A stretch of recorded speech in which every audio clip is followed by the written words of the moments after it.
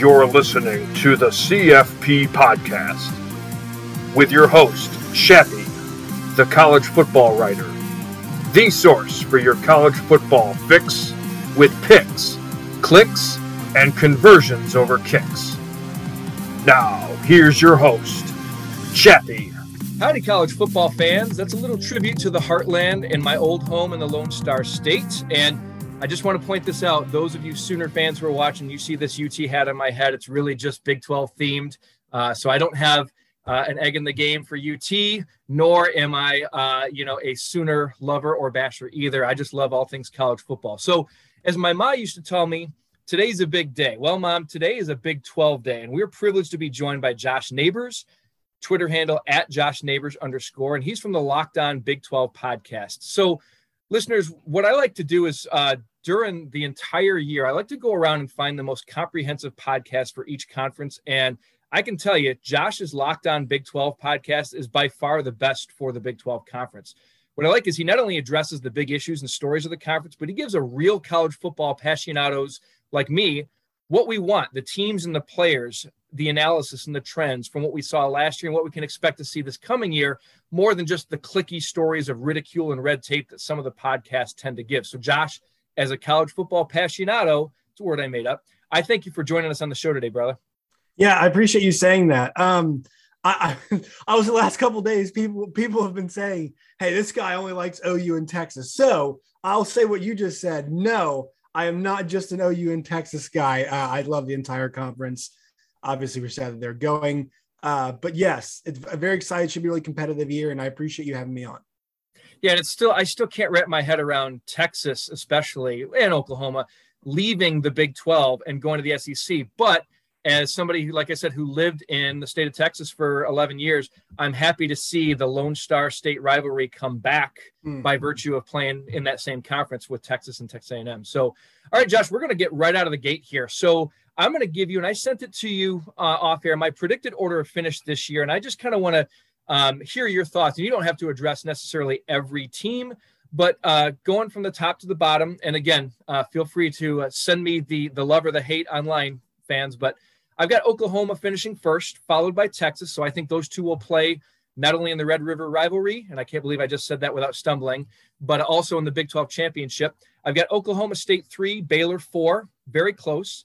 Kansas State 5, Iowa State 6, West Virginia and TCU at 7 and 8, and then Texas Tech and Kansas rounding out the Big 12. Josh, so as you looked at that and as you hear that, anything jump out to you as, okay, I can't believe he put them here, whether it be too high or too low? Give me your thoughts on that order of finish. You and I actually are pretty similar. I have OU, I have Texas, I have Baylor then Oklahoma State, but I mean, it's not like 3-4 is 3-4, right? Right. That can be separated sometimes by tie break. I have Kansas State at 5. So I have them as kind of, I've been saying this, like that's the outside team that I wouldn't be shocked if they were in the Big 12 championship game. And their odds were like super long to start the year. It was like 42-1, I think it was, maybe, to win the Big 12. Something absurd like that. I don't think they should be that long. And I, not to interrupt you, but I think I remember hearing on Bud Elliott on the Cover 3 podcast said that he took that to Vegas because of such a long shot, and he kind of likes what he sees in Kansas State. So, but go ahead. There's a lot of volatility with this year's Big 12. So, I think Kansas State could definitely do it. 6 through 9, I submitted my ballot the other day. I forgot what order I put them, but it's kind of a crapshoot. 6 through 9 is another one of those categories where it's a bunch of 7-5 to 5-7 teams. In that mix, sometimes lower. I put TCU at 9. I had them flip with Tech and West Virginia, I think. But look, I'm kind of, generally speaking, like my thoughts about the conference are kind of the same way yours are. And I think the one criticism that people like us have been, I know it's a criticism we've been getting, OU and Texas at the top. That is because it shows you how good Oklahoma's infrastructure is, that when you lose your coach in the dead of night, you get the guy who's been probably, considered the best coordinator in college football the last however long it is. Also, He happens to be a guy who used to coach for your school when you won a national championship. Right. And he comes and brings in one of the best offensive minds, maybe the best offensive mind that is not a head coach right now. in Jeff Lebby, and there's reasons for that, the Baylor stuff, obviously, but he is a coordinator for them. And so you bring that in, you bring in a guy like Dylan Gabriel, you got some talent there already. Defense, let's see what happens, but he's a defensive mastermind. Brent Venables is. So like, if that's your version of a chaotic offseason, you're in really, really good shape. Also, their schedule's not that difficult. That's one thing I'm looking at. But I think people think there's a lot of upheaval there, so they're kind of concerned about what's happening. That's why people are thinking, well, OU's, maybe not top dog. But my question then would be like, who is then? Who is going to supplant them for number one? Baylor's schedule is pretty challenging, and they're switching quarterbacks and have lost a lot of pivotal players. Yes, both the lines are good. Oklahoma State lost their whole, basically their whole, a lot of their defense. Their defensive line's really good. They lost a lot of that defense. And then Texas is like the variance one, right? We really just don't know. I mean, there's so much talent there and more talent than normal. This is not Tom Herman talent. Like this is elite level talent, especially on offense. So I think they should be right up there at number 2 in the conference right now. Yeah. And Texas every year for me, call me brand biased, but I feel like if I don't put Texas in the top 3 of the Big 12, it's going to come back and burn orange me. Yeah. Pun intended there, in a big, big way. I mean, like you said, maybe the most talented roster in the Big 12, and it might not even be as close as some people say. But again, I mean, Sarkisian has not wowed me as a head coach yet, even last year too. But in saying that, it wouldn't surprise me at all to see the Longhorns not only finish 1 or 2, but I wouldn't be shocked if they double dipped and beat OU twice in the same season, not because I think that they're that much better than Oklahoma, but just because the talent level is there. So if they can answer some of those questions, and if Quinn Ewers can step in and be the guy that he's been hyped up to be, then they're in for something good. I'm not even sure he needs to be like that guy. I think the one thing last year was they were playing ping pong with the quarterback position so much that it's like it didn't really, they weren't finishing games off. No. And they caused them, to go on that losing streak and not really know what what to do at quarterback. But like, yeah, I mean, they had the opportunities to win a lot of games last year and they didn't. And Steve Sarkisian promised to overhaul the roster, and he did. And he made those wholesale changes, brought an extra, some extra help on defense. Gary Patterson is there obviously now. Get the linebacker. They brought the linebacker in from JMU. They got some transfers also, obviously, on offense. And so, like this team. Here's the thing: is like people are like, "Oh, Texas back." You can say it like you have to evaluate every team differently. Like, some things are jokes, some things are trends, whatever. It's fun. Like this team, talent-wise, in this version of the Big 12, should be different. If this was last year's Big 12, where like Oklahoma State was that good defensively and Baylor could be, defensive juggernaut, they were like, maybe it's a different conversation. But there's no guarantees on that front. So if we're gonna have to go with talent and like. The only other team in my mind we could see up there is Kansas State. Like, I'm going to take Texas. I'm not going to take Adrian Martinez quarterback team to go up and be ahead of Texas. I'm going to take Texas and OU. Sure. And just real quick before I move on to the next segment, I've heard a couple prognosticators put Oklahoma State in that top spot because, Gundy is clearly the dean of the conference, but the biggest loss for me for the Pokes is Jim Knowles is their defensive coordinator. Like, I consider him an A defensive coordinator, and no disrespect to Derek Mason, but I put him at a B- D coordinator at best, at least in year 1. And all those losses in the back 7, I think losing Malcolm Rodriguez was probably the biggest blow on that defense. I loved watching that guy play. It's going to be selfishly, I'm going to be selfishly sad not to see number 20 roaming sideline to sideline out there in Stillwater. Yeah, well, you lose Malcolm Rodriguez, you lose Colby Harbell-Peel, you lose cornerbacks as well, and I mean you retain a lot of the defensive line. I'm a huge Derek Mason fan, so I'd probably put him a B+, A-. That defense for Auburn last year was awesome. They were really, really good defense. I would just say like there's a big adjustment he's going to have to make. They did lose a lot, especially in that linebacking core, and that's something they're going to have to deal with. Also, the thing is they're going to have to. They did a great job last year adapting their style of play, right? Like we think Mike Gundy, we think chucking it around. Well, last year's team was a run-first defensive football team. Like that's what they were. The problem for them is I don't know who's running the football for them, right? Like there's like, and the offensive line, not really sure about. Their quarterback was first team all Big 12 last year, but is, one of the most inconsistent quarterbacks that we have in his conference for sure. Yeah. So, and that's to say there's really high highs for him. Like that's the one thing. It's like, it's not like his high highs are bad. Like the Notre Dame game last year. Oh my God, he was awesome. But, like he lost Tay Martin too. And so, you lose your number one wide receiver as well. And like, you have to start thinking, okay, like what is this team going to look like? I'm sure they'll be fine. They'll probably win 8-9 games. It's just, there's a lot of moving parts. And if a transition year for you is 8-9 wins, it just shows you how good Mike Gundy is as a coach. Yeah, no, that's a good place to be. So, all right, who's overrated in your opinion? I mean, looking at some of the preseason magazines, hearing some of the other talking heads, who's a team that you hear people saying, I think that this team should be at the top, and you're like, I'm pumping the brakes on that one. Who's that for you? Baylor. So I have them finishing third.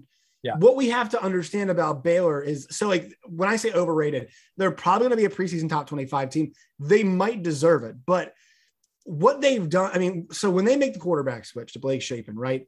Yeah. What you're doing is admitting that this year you can't do what you did last year and succeed, right? You lost stuff on defense, Terrell Bernard and Jalen Petrie, like those guys, I think are going to have really good NFL careers because of how awesome players they were. And they lost some guys at cornerback as well. Like this is a really, it's going to be a good defense again, I think.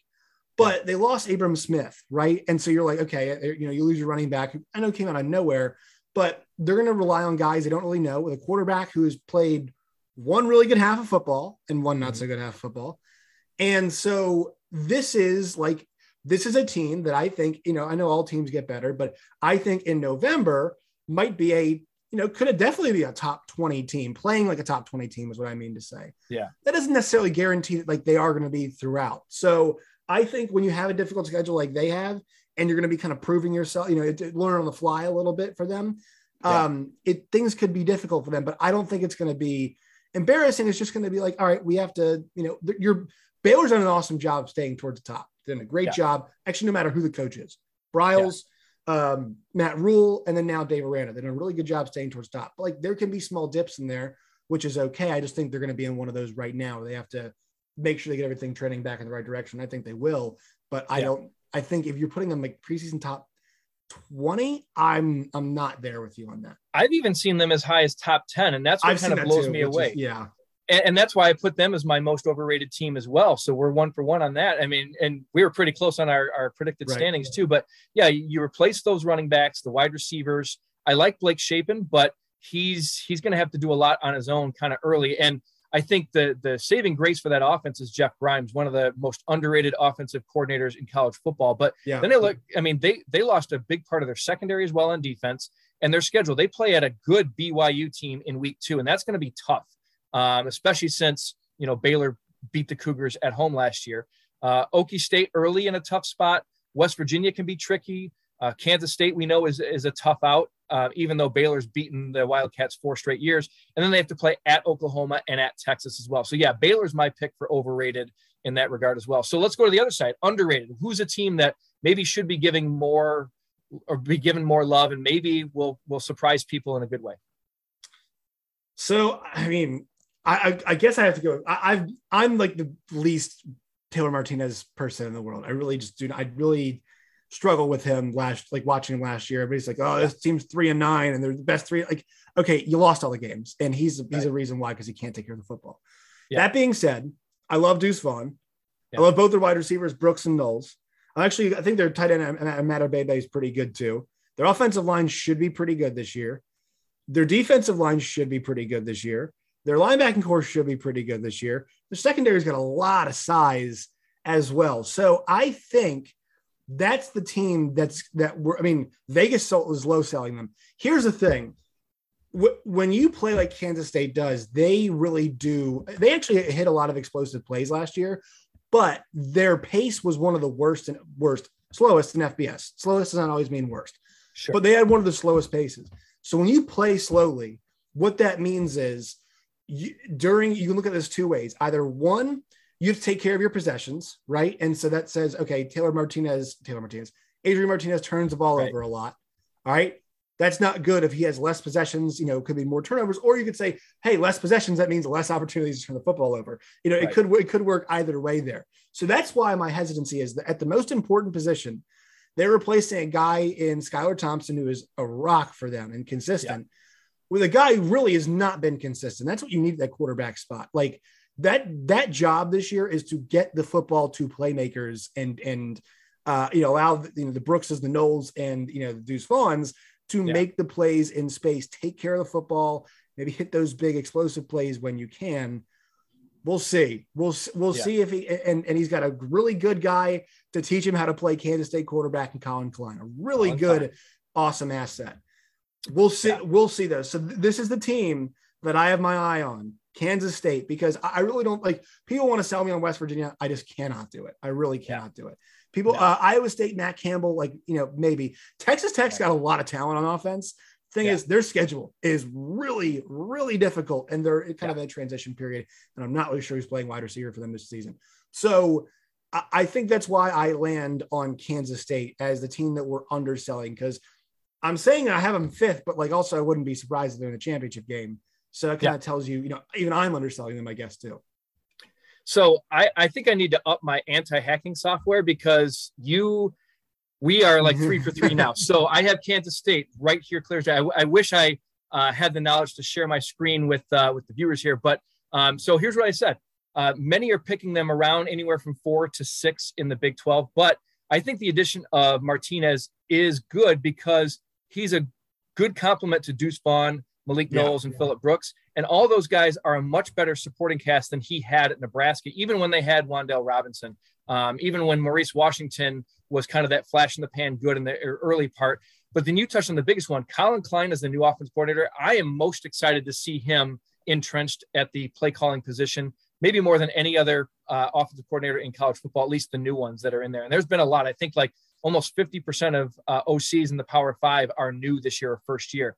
They also have 2.5 offensive line starters returning. I mean, if you include Poitier coming back from injury, the defense will be a lot better than people will think. And there's a lot of experience on that defense as well. They played Oklahoma close, winning 2 of the last 3, and 4 of the last 5 have been decided by a touchdown or less. So, I would not be surprised to see Kansas State playing in the Big 12 title game if they can get, 1 or 2 of those, questionable games to go their way. So, right there with you. Yeah. Right, and also, one more thing about Adrian Martinez, he's like a pretty good player. The thing is, I'm not saying he's not a good quarterback. It's just the mistakes are crippling. Carson, it's kind of the Carson Wentz type deal. Carson Wentz is extremely gifted, extremely talented, but there's sometimes you're just like, what are we doing? What? Yeah. And so for him, it happens almost twice a game. I mean, his touchdown to interception ratio is never it's never really that impressive. I mean, 17-8 was fine, but 10-9, 4-3, and 14-10. And also it's got a massive fumbling problem. So that's why I'm there on that. Sure. All right, we'll go into the players now specifically, and I will, full disclosure, on my way back home this morning, I was listening to your most recent Locked On Big 12 podcast, and so I heard you kind of talking about some of the players of the year. So I hate to break your heart, but we're going to agree here on the offensive player of the year. I know who you're going to say, but tell the listeners again, who is the most talented offensive player in the Big 12 this season? The most talented one is Bijan Robinson. The one I have picked for win player of the year is Deuce Vaughn on my ballot. Okay. That's who I picked because I call him the 4 down back. That's what I call him. Yeah. And I think that's a great assessment. I'm actually going to go with Dillon Gabriel here. And I love Deuce Vaughn, the most versatile player in the Big 12. I agree with you. The most talented is Bijan Robinson. And it was very close. It's really splitting hairs between Bijan, Deuce, and then my pick, Dillon Gabriel. But, he's got a quick release and the ability to throw his guys open.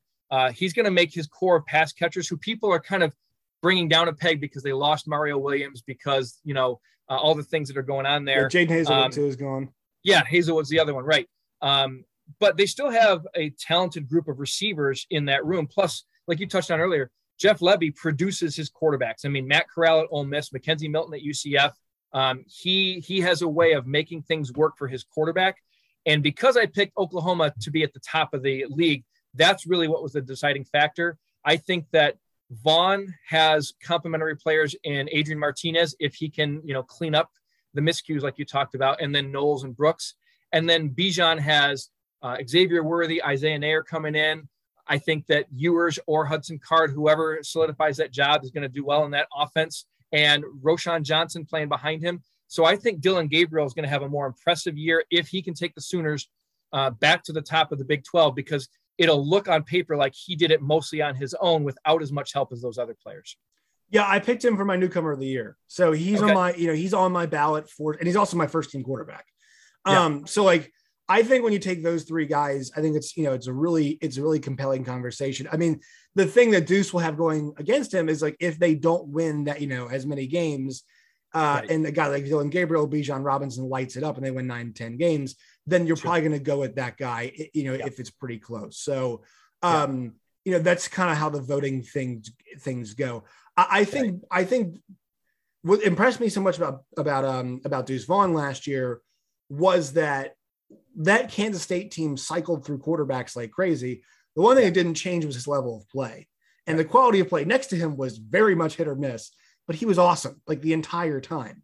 And so that to me, like, that's why I would say, even if he were to do that again this year and, Dylan Gabriel has a nice season, I'd still lean towards Deuce Vaughn because I'd be saying, well, who is the best player, kind of, especially given the circumstances, I would take Deuce in that situation. So it's just a matter of what you value. Right. And if Dylan Gabriel, tosses around and takes Oklahoma to the Big 12 championship game, can't argue with that at all. I think it's just a matter of, the context of it. You have to see kind of where things shake out, where they land. Yeah. And I can promise you, you will not hear a peep of argument from me when anybody says Deuce Vaughn is offensive player of the year, because I love watching that guy play, especially at his stature and what a big time back he is. Because a lot of times people have this misunderstanding that he's like this jitterbug who's like just going to run around people. Like he can bring the lumber, and he's got some strong legs and low center of gravity. Yeah. So, well, you touched on your newcomer of the year with Gabriel. I actually went with Adrian Martinez, and I put it this way. So 64% career passing percentage. He throws a good ball. Obviously he needs to cut down on his turnovers, both fumbling and throwing picks. But I think, like I talked about earlier, he's really going to benefit from having Deuce's versatility, Brooks as a solid receiver, and then Knowles' big playability, not to mention Cade Warner, who was a former teammate of his out in Lincoln. But again, what I really like about Adrian Martinez being able to shine as the newcomer of the year this year is having Colin Klein as his offensive play caller. So let's go to the defensive side. So we talked about offensive defensive player of the year. Tell us who your defensive player of the year is, and I bet you I'm going to shock you with mine. So I picked Siaki Ika. The numbers for him are not going to be as good as – I know the other one people were picking is Felix Anodike Uzama from Kansas State. Is a tremendous pass rusher. But to me, Siaki Ika is the guy we're all looking at in terms of in draft stuff. He plays a different position. He plays a position where, like we talked about Jordan Davis for Heisman last year. And if you went to Jordan Davis' stats, like that's not where the Heisman – case lies, right? You have to watch what does it require to block an elite interior defensive lineman. Well, it takes more than one person, but what does that do? That frees things up for everybody else around you and behind you, and that's the job. You're they call the guys in the offensive line road graders, right? That's kind of the same way. Like your job is to pave the way for the guys behind you. Sure, you want to make some plays as well, but like if it takes two guys to block you, then that's going to F things up for the defense, right? Or for the offense, excuse me. And so that's kind of where I see his value. And I think he's got the chance to be the ultimate disruptor in the conference this year and really push his way up the draft boards because the physical talent for Siaki Ika is 100% there. Oh, absolutely. And that's where I almost went with Dylan Doyle as my defensive player of the year, just because he'll be freed up from not only, Aki, but also Jackson Player coming in if they like to go two big guys inside and they play a little bit more of an even four-man front. I know that they're primarily a three-man front team, but I actually went with Daniel Green from Kansas State. So I think he's a very underrated linebacker. So 89 tackles a year ago, 13 TFLs, 3 sacks, and 4 quarterback hurries. But I think the biggest thing is he's going to benefit most from the players in front of him. You mentioned Felix. I think Khalid Duke, if he's healthy again this year, those are two great bookends. And then he's got a good secondary behind him as well. And he's going to be joined by Will Honus transferring over from Nebraska. I really liked Honus out for the Cornhuskers. And D coordinator Joe Klanderman does a good job, especially against some of the bigger boys on the schedule. Green has 2.5 years of experience that will help him. So I know that's a little bit, and it's not a clicky pick. It's one that I mulled over for about an hour this morning. I'm like, you know what? My gut is telling me that Daniel Green, if Kansas State performs as well defensively as I think that they will, that just was it for me. And again, I agree. If you're going on just pure what they bring to their defense, it's your guy 100%. But because I am influenced by stats and by what your versatility is, Green is a tackler. He's a good run stopper, but he can also contribute in pass defense as well. And I have him on my first team defense. I have him next to Doyle at the linebacker spot, and then also DeMarvion Overshown. So that would not be surprising. I think he's on that defense. The problem is he's not the best player on his defense. Like I do think Enrique Azama is the best player on that defense, just because he is such a game disruptor, and we saw it happen last year. So I think that's kind of why I would, if I had to pick a guy from there, I would go that way. But also I have 3 Kansas State players on my first team all defense. So I wouldn't be shocked if any of those guys. Sure. Yeah. I mean, you can't go wrong with any of those. What about a watch me player? Somebody that, as you watched and covered the Big 12 last year and coming into this year, like I'm still not seeing their name mentioned, or I'm not hearing them talked about a lot. Who stands out to you as somebody that fans will know a lot better after 2023 or after 2022? So Kenny Logan is safety. He plays for Kansas. People don't give him a lot of respect because he plays for Kansas, but watch Kenny Logan. There's that. So I'll actually go another Kansas State guy. Julius Brents is like gigantic. He's like a really big dude.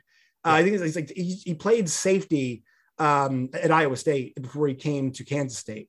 And so I think it's really, I'm really curious to see what he looks like this year. They use him kind of in a hybrid spot. He's going to play corner. I'm really excited to see him. And I think he's got a chance behind the guys that we talked about to make some plays if those guys can force the action up ahead. And so I think, maybe that'll be an interesting guy to watch on the defensive side. Another guy I want people to know their name. I'll go another Kansas player. Let's go offense here. Kai Thomas, Minnesota transfer, comes in at running back for KU. KU, in my opinion, has the second best running back tandem in the league, or running back group in the league. And I think it's a good margin. They have Devin Neal, who was really good last year. Numbers don't jump out at you because it's hard when you're playing for KU. The blocking is not always going to be great, so your numbers can get a little, kind of deflated. But awesome games against OU and Texas last year for Devin Neal, and they bring in Kai Thomas, who was a horse for them last year after Muhammad Ibrahim goes down from Minnesota. He comes in, so I think Kai Thomas can have an opportunity to be he's probably the second best offensive player that they have next to Devin Neal on that team this year. So I think both those guys can get plenty of run this season. I'm excited to see those two. So I will say on the defense, give you a little Kenny Logan, Julius Brents, and then we'll also go with Kai Thomas as well at running back for. Yeah. And he's got an experienced offensive line coming back too. And we know Lance Leipold, makes his plays to his strengths. That is what he does. He plays to his strengths, and that's the strength this year. Yeah, I'm going to go on the defensive side. Tyree Wilson, DN from Texas Tech. Now, I was really impressed at the latter part of his 2021 season. So he finished with 38 tackles, 7 sacks, 6.5 TFLs, 5 quarterback hurries. He's 6'6", 280, and he's got a pretty good linebacker behind him in Krishan Merriweather, and an even more experienced and a pretty solid secondary behind that. Plus, I like new D coordinator Tim DeRuyter. I thought that was a big hire for Joey McGuire. And he's, respected. He's a reputable D coordinator, and Tyree Wilson in the bowl game was really, really tough to block. So he's somebody that I think could pop on this year. If he's big too, man. He's like 6'6", like 275, I think. Or he's a big kid. Yeah, he's a big dude. So, all right. One other thing we like to touch on is home field advantage. So watching the games, I don't know how many of these stadiums you've been to, but, from what you can see on TV, what you've seen maybe in person, who do you think has the best home field advantage in the Big 12 Conference? I think Stillwater right now is a huge home field advantage. I look that way because that's exactly who I'm going with. So I'm curious to hear what stands out to you, and I'll give you my reasons as well. I just think being so consistently good pays off with attendance. I mean, that, they've been rewarded with really good crowds. And I mean, last year, it's tough place. I think they went undefeated at home last year. The losses at Iowa State. Yeah. And then, so I think that stands out to me for sure. Obviously, anytime you go to OU, it's a really difficult place to go win a football game. Yeah. McLean Stadium for Baylor looks beautiful. I just don't know how. Oh yeah. I don't know if it's a tremendous home field advantage just yet. I think it's becoming one. I think definitely becoming one. But I would say if I had to go with one right now, and then Jack Trice. I mean, Jack Trice is up there. But I would say right now, quality plus the team kind of is good, so the advantage is good. I would go Stillwater right now. Boone Pickens would be my number one. I'd say Jack Trice is probably number two because it's just as an advantage. It's a pretty awesome advantage. Sure. Yeah, no, that atmosphere at Jack Trice has gotten better and better. And, a big part thanks to Matt Campbell. So I put Okie Steak. So the paddle people that are right on top of you. I mean, I love watching that and hearing that, just the pounding against the padding there. The waving back and forth during the fight song. Oklahoma State has the number 2 home record in the Big 12 since 2015. They're 34-11. And since 2018, and this jumped out at me, I just found this out this morning, 8-2 against ranked opponents at home. It's got to be near the top in the conference. 3-1 against top 10 teams in that span. So when opportunities put in front of them, they take full advantage of it. Whereas other teams who maybe win the games they're supposed to at home, sometimes they let the the quote unquote bigger games slip through. So yeah, absolutely, Boone Pickens Stadium in Stillwater is my choice as well. So we're gonna kind of finish here. Quickly, Josh, and again, I really love having you on, man, but we're going to do some quick word association. So I'm going to give you 3 coaches and 2 programs, and I didn't give it to you ahead of time because I want like the first word or first thought out of your mouth when you hear them. Good for that? Yeah. All right, here we go. So Brent Venables. Defense. Okay. Mike Gundy. Adaptable. Okay. I was going to go with mullet, but Steve Sarkisian. Playmakers. Yeah, I like that. All right, so now 2 programs. Iowa State. Matt Campbell. Okay. West Virginia. Tough spot. Yeah, that's a good one. I like that. Cool, man. Yeah, I wanted to end with something. I mean, the whole interview was fun. I mean, this is probably one of the most fun 35 minutes of college football talk that I've had. So one of the reasons I love listening to your show, Josh, is, and again, fans, that's the Locked On Big 12 podcast. So give them a listen if you don't already, subscribe. But it's like you're just a guy who's talking college football with friends. And that's honestly what I thought we had right now. It wasn't like scripted. It wasn't just, so what do you think about this? And that's really what I think every college football fan wants to hear. And that's essentially what we were doing, man. It's a great work. So, but the great thing is he's actually a professional, ladies and gentlemen, who does the work too. So keep up the bigs on the Big 12, brother. You want to remind everybody about where they can find out what you do and tell them a little about yourself? Yeah. So you guys, I also am a producer for SiriusXM. I produce on their college channels and also a little bit of NASCAR as well recently. You guys can find me on Twitter at @JoshNeighbors_. Find the show at LO Big 12, and Locked On Big 12 is wherever you guys get your podcasts, and on YouTube as well. Subscribe. We're trying to get to 1,000 before the start of the football season. We're at 905, I think, right now. So trying to get to 1K before we start CFB season 2022. And Tim, thank you so much for having me on. It was a pleasure. Yeah. And I'm going to do everything that I can to make sure that the people out there who are on the fence, they're going to be well entertained by subscribing, man. So, all right, there you have it. Once again, this is the CFP podcast. Don't forget to rate, review, subscribe, and visit our website, cfpcollegefootball.com. And if you're looking for lots of college football spots, that's the place to go. So thanks for listening. Adios on the Brazos.